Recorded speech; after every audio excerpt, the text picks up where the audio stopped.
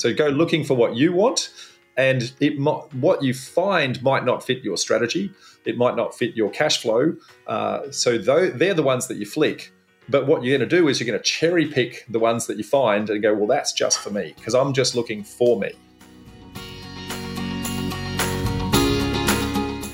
This is Property Investory, where we talk to successful property investors to find out more about their stories, mindset, and strategies. I'm Tyron Shum, and in this episode of Property Investor versus Developer, we're chatting with Rob Flux from Property Developer Network. As always, he has a selection of approaches you can take towards your goal of financial freedom. This time, he shares how to control property rather than owning it, and details 7 different ways to profit from the development process.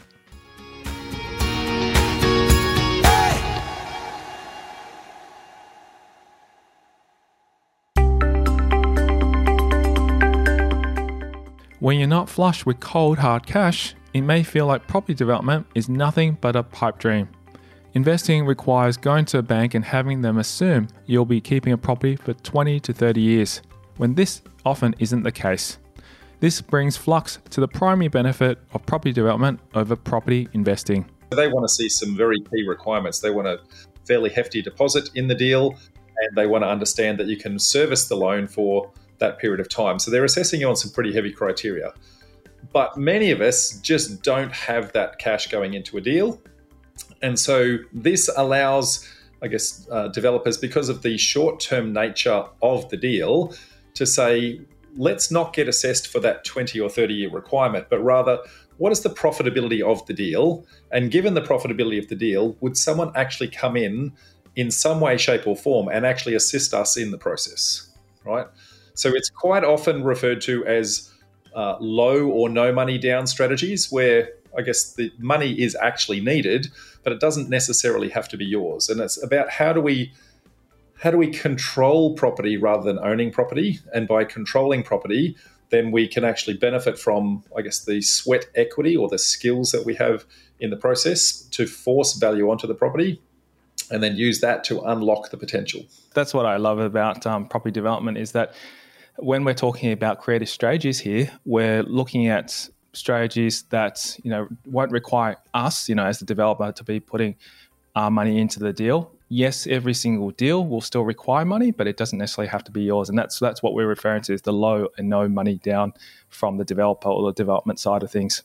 Yeah, it's finding creative ways to either defer, avoid, or minimize our cash requirements in the deal is really the key to the process. So there's lots of, I mentioned control is the key to actually unlocking that. There are many, many things that you can actually benefit from controlling it. And when we talk about the different ways of doing this, they won't all get the same sorts of benefits, but the benefits that can come along, in some instances, you can avoid costs altogether. Wouldn't it be great if I could just go into a deal and just say, hey, I don't have to worry about costs until the end of the project, get our profit, and then pay our costs then? That would be fantastic. I can give you multiple examples of how that will work. So an example could be, what if the current landowner stays in the deal? Now I don't have to actually come up with either the deposit or the serviceability, and instead I only need the liquid cash to run the deal. That avoids all sorts of things. So firstly, those elements, plus no stamp duty to transfer it into your name, plus the landowner's holding costs are very, very different to your holding costs, because they might have bought it 10, 15, 20 years ago. They've got very, very low interest, whereas if you put it in today's market, it'd be very, very high interest. So the profitability of the deal actually goes up. So whilst they stay in the deal, you might do a profit split with them as an example. There's actually more profit to split. Yeah, I was going to say that's win-win for everyone. So that's the idea. Now, that's not the only way, but there are many, many ways like that where we want to go, well, what can we do that's different in order to, understand firstly, we need to understand what a typical cash flow of a project would be. And then what are the creative ways we can say, well, I just don't have that cash. What can I do differently to kick the can down the road and defer that to a later point in the process, or completely eliminate it where humanly possible? Yeah, I love that. Well, I mean, since we're talking about examples, I love that example that you talked about. The vendor could actually finance the deal, and we kind of call that vendor financing. Let's talk about some other examples about these low and no money down strategies. There's actually 7 different ways that you can profit from, I guess the development process if you can find these creative ways. Now, not every deal is going to suit every scenario, and so the key is to try and work out how to actually unlock that. So the 7 different ways, you could do deal finding, you could do project management, you could do vendor finance, you could do delayed settlement with early access, you could do joint ventures, private loans, and options contracts, which a lot of people have actually heard of as well. So a bucket load of them, but it's really understanding the strengths and weaknesses of each one, the benefits that each one actually provides, and taking, I guess, a different approach to the process. A lot of the times we look at our own personal circumstances and say, well, because I've got no cash, I must have this kind of solution. And what that tends to do is we ram that down the vendor's throat to go, well, I must do a joint venture with the landowner. And the vendor probably has no intention for doing a joint venture ever, and you put them off straight away, and it scares the willies out of them, to be brutally blunt.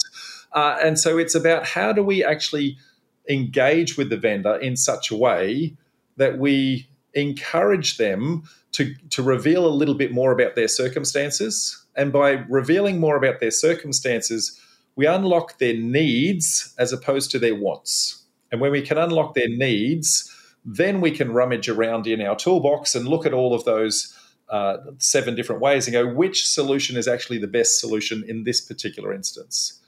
So it's like having a toolbox. So you get a hammer and some pliers and a shifter and all those sorts of things, and it's about picking the right tool for the right job. Whereas the former approach is like having only one tool in your toolbox, and it's a hammer, and then everything starts looking like a nail.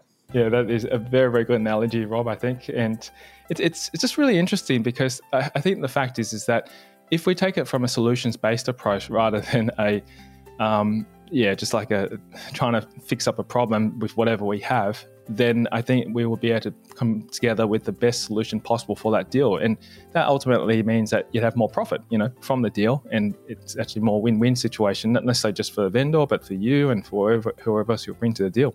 We touched on one benefit, but there's a bucket load more benefits to this process. So sometimes we can avoid costs altogether, but almost always we're going to improve the liquid cash flow actually required to run the deal. So, for example, if we did something that deferred the purchase to a later point in the process, then we may not need to fund the interest rates as we go. We may not need to fund the land tax or the rates or all sorts of things like that. So it's about how do we kick the can down the road for when the cash is needed, and then find creative ways to sometimes completely eliminate those altogether. I love it this time around to say kicking the can down the road, because a lot of times I don't like doing that, especially in financing. But, in this instance, as a developer, you want to delay as much as you can to pay these costs because it ultimately affects your bottom line. And more than that, it's and this is, I guess, a key tenet that I want everyone to actually understand. It's never about the cash. It's always about the cash flow, right? So how much liquid cash you actually need to keep the project running at any one point in time. If you run out of cash flow, the deal stops. So anything that you can do to improve your cash flow means that the limited amount of cash that you might have will stretch further. And not only will it stretch further, but potentially even allow you to run multiple deals at a time because haven't got all of your cash locked up in one particular deal. Very, very true. Oh, that's fascinating. A whole bunch of more benefits, mate. So we want to create opportunities for others to, I guess, contribute funds into the project. In many instances, we've got friends, family, that sort of thing that see that we're doing a great job as property developers. And, we get tapped on the shoulder all the time saying, hey, would love to get involved in this particular project, what it is that you're actually doing. If you can share the love with many others, that will allow you to actually run more deals at a time. There's some challenges that we have to get around with regards to, or be aware of, I should say, rather than get around, with regards to ASIC and, you can't go out and promote, hey, I need some money and that sort of thing. There's some big no-nos on that sort of stuff as to how you do that. So you've got to be super careful in how you do it. But in many instances, we've got people tapping us on the shoulder and it's, well, why shouldn't we actually allow them to benefit from the hard work that we're also doing? The other things that we can do, we can add soft equity to the project in the early stages. If we can defer the settlement, we can add what is called soft equity. So the development approval, when we get that, that means that the property is going to be worth more value. So that's soft equity. That because we've manufactured that, and in many instances, that soft equity might actually be enough to secure the deposit in order to purchase the property in the first place. So it might even be big enough, subject to the deal, might actually be big enough to secure the construction element of the next phase, right? So we can find many ways to do, things like that. Soft equity, can you just elaborate what that means? I'm not quite sure what that means. So the term equity, many of us have heard of the term deposit, okay? So a traditional investor is going to have a deposit and debt, right? Or a loan. But when we come into the development world, the word deposit gets, superimposed for equity. So it's kind of means the same thing. And the loan gets turned into debt. So the terminology changes. Now, because of the fact that we tend to use commercial lenders rather than residential lenders, those commercial lenders will want sometimes, a larger equity component if we want to get to the construction. So rather than an 80% loan-to-value ratio, it might be a 70% loan-to-value ratio, in some instances even a 60%. So that equity component, or the deposit component, is the security for the lender to ensure that if the project doesn't go to plan, the lender's money is protected. And most lenders won't lend anywhere near 100% anyway, because they know that if something goes wrong. Absolutely not. Okay, that makes absolute sense then. So you're talking about the rest of the benefits. What are some of the other benefits you're sharing with us?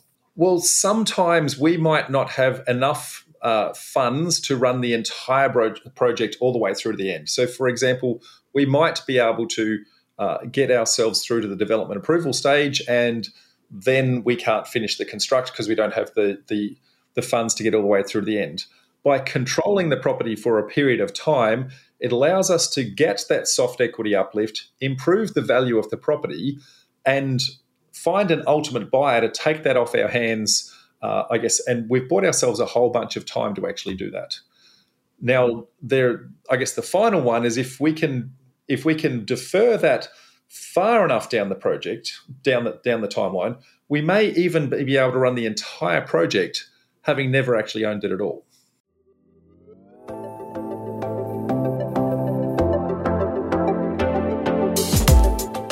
Coming up after the break, he explains why you should always have your toolbox handy, but not for renovations. So when you see a problem in front of you, when you understand the need of the vendor, then you go rummage around in that toolbox. He reveals the answer to the age-old question.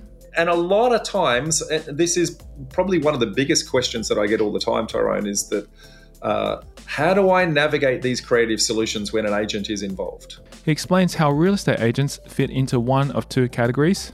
So they create challenges with the agent, and so you've got to come up with a solution that helps the agent first, make sure that they are feeling comfortable. And that's next. I'm Tyrone Shum, and you're listening to Property Investory.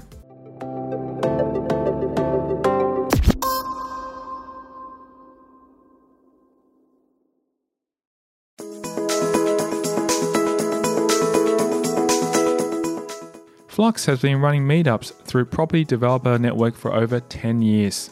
In that time, he's seen hundreds of community members sharing the good, the bad, and the ugly of all different kinds of projects. He calls this a real deal. In that 10 and a half years in 4 states, I would say about 80% of the deals that are presented would have some form of low or no money down in it. The numbers are astounding with regards to how often this is done. The challenge, I think, is that we have been indoctrinated into, traditional banking. You must have a deposit, you must have serviceability. And so a lot of people don't believe this is possible. There's a lot of limiting beliefs that we bring into this world when we start to transition over to the property development space. But when you actually see the numbers and how many people are actually doing this, it's astounding. I think it's being surrounded by those people on a day-to-day basis, and it will really open your eyes. And for you and me, Rob, we're very fortunate because every day we talk to developers, we talk to people in the finance space because the nature and the work that we do within our businesses. And I see it, day in, day out as well. I mean, all the developers I speak to, they don't put any or much of their money into a lot of their development sites. That's the reason why they come to us to get funds and loans from. And that's because they know that for them, their cash flow could be used better to run the project rather than actually get tied up to actually own the asset or manage the asset. Well, that is a perfect example of a low or no money down.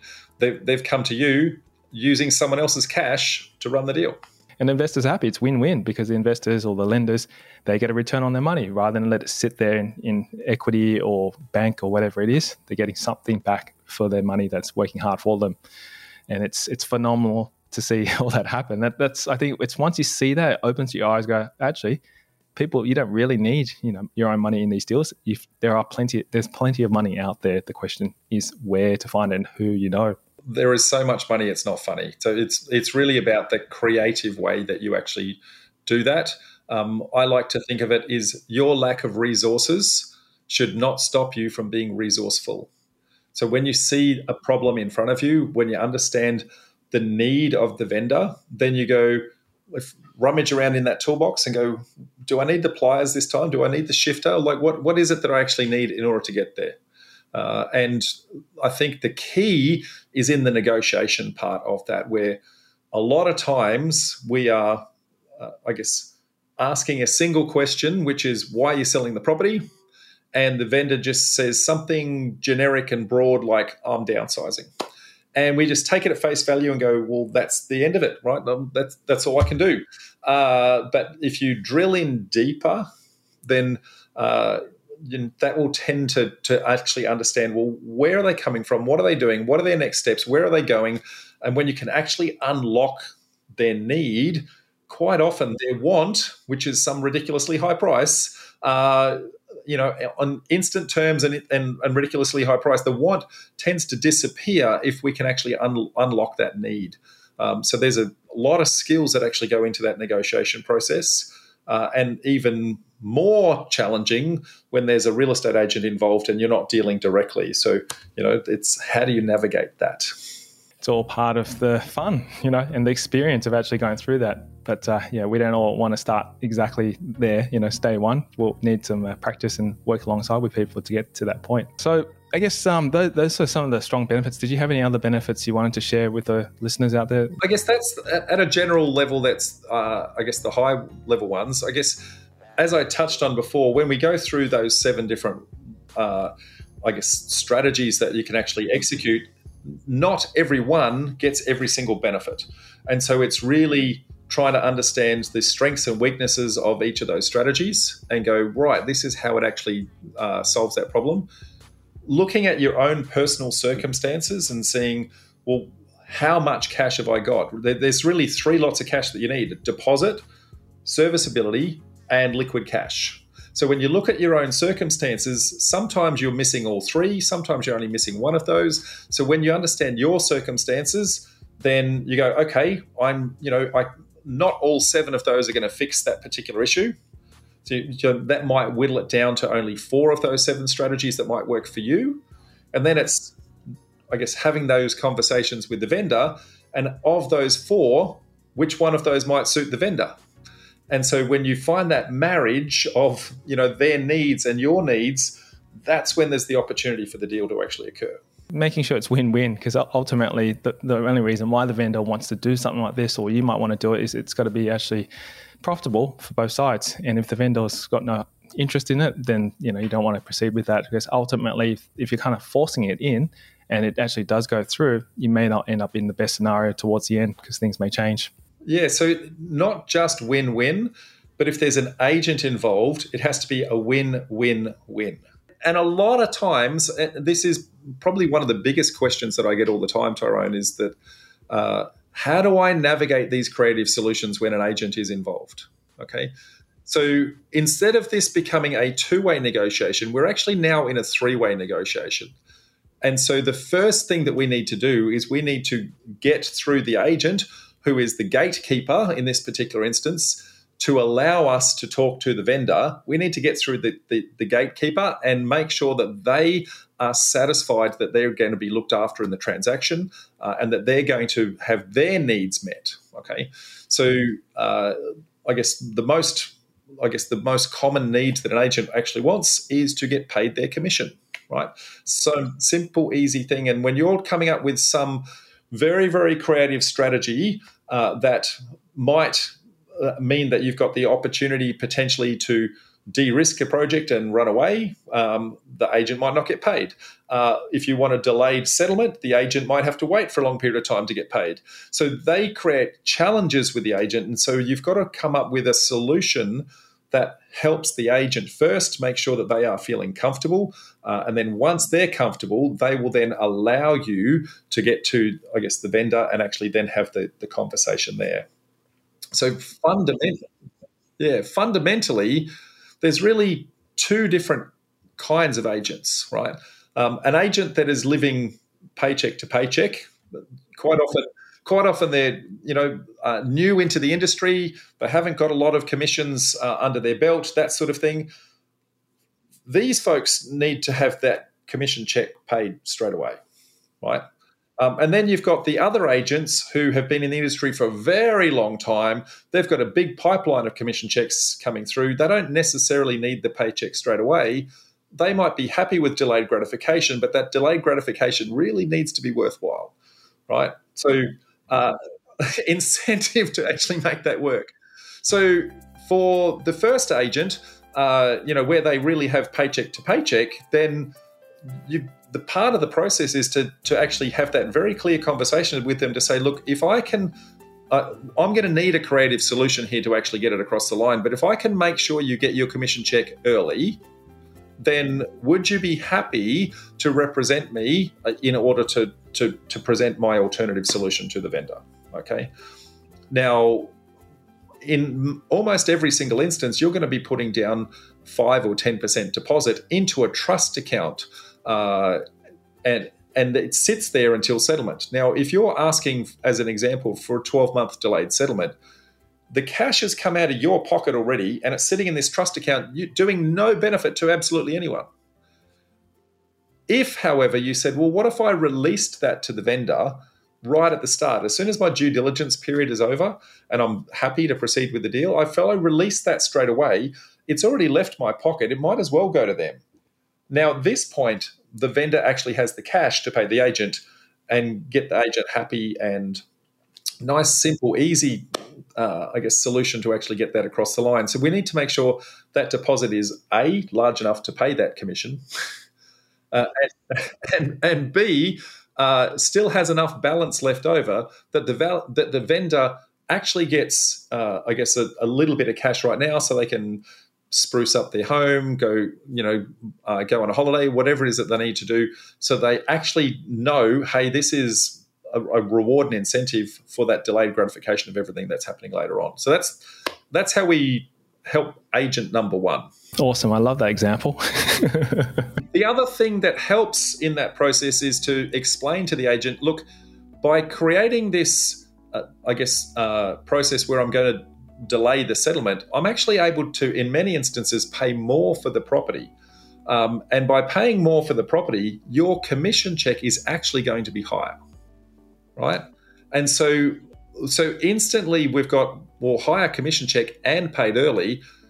That agent is happy. I don't think any agent out there would refuse or resist on that one unless they just don't understand the deal. And that's our process, is we need to actually educate them in that along the way. So then the second agent, the one that's been in the business for quite a long period of time, then for them, it's about not just the higher commission for them, but they might actually be interested in the sale of the finished product. So you're buying one thing and selling many other things. So, if they look at that pipeline and go, that's really interesting, that might be worthwhile, Plus, they know that you're a repeat buyer. So it's not just this transaction, but maybe many, many others.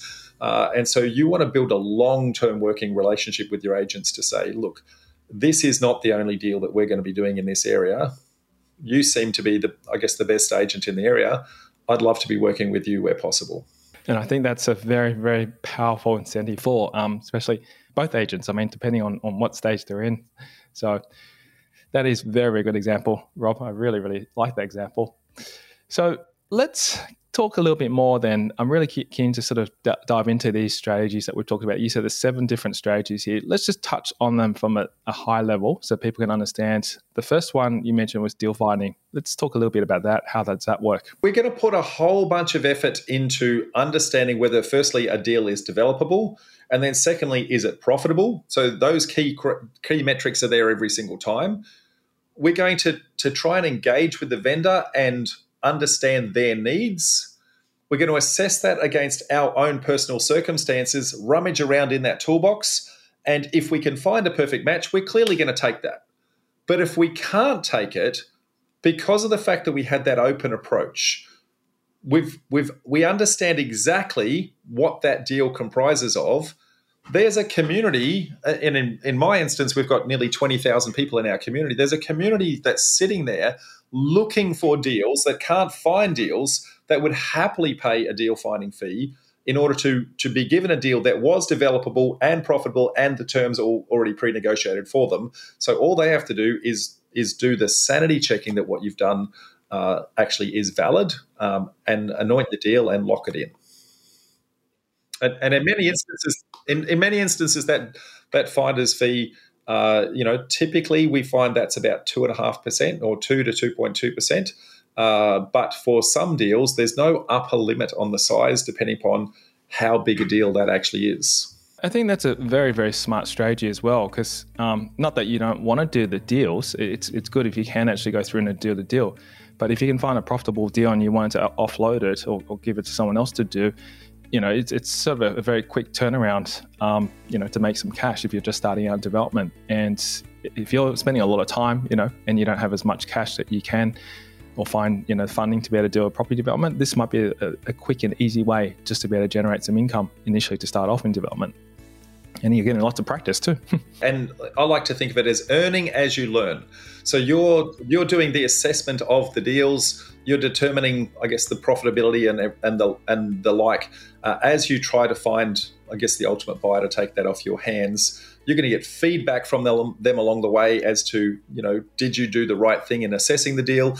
Are the profits that you're projecting, I guess, in the right ballpark? You're going to learn lots through that process and the feedback that you get from the potential purchasers as you go. And you've lost nothing in this process other than time, right? So you're going to get lots of practice in actually doing that. Lots of people come to me and say, should I start by being a deal finder? And so there's whole careers in being a deal finder and, becoming a buyer's agent. But my candor is, well, if you've got the intention to actually run a project, then you should look for a project that fits your criteria as your primary objective, and then just flick the rest, as opposed to spending your time and energy looking for deals for other people, right? So go looking for what you want, and what you find might not fit your strategy. It might not fit your cash flow. So they're the ones that you flick. But what you're going to do is you're going to cherry pick the ones that you find and go, well, that's just for me, because I'm just looking for me. I think that's very smart, especially, if there's a good deal on the table and there's no harm in actually sharing it with someone else, you might as well let someone else profit from it too, rather than just let it go, because you would have done all the DD anyway behind it. So the key thing in some of this is being able to identify or find the ultimate buyer in the first place. And in some jurisdictions, making sure that you're appropriately licensed to do that. So some instances you might need a real estate agent's license to do that. Or you work with a real estate agent who will actually get the finder's fee and might pay a referral bonus to you, and they'll split the profit on that. So one of my businesses, Development Sites Australia, does exactly that, where we use our buyer's agency licensing to actually represent people that actually have found deals. And we've got a massive arsenal of people that are looking for deals. As I said, nearly 20,000 people. And so we're more than happy to, I guess, give that referral back to the actual deal finder for that.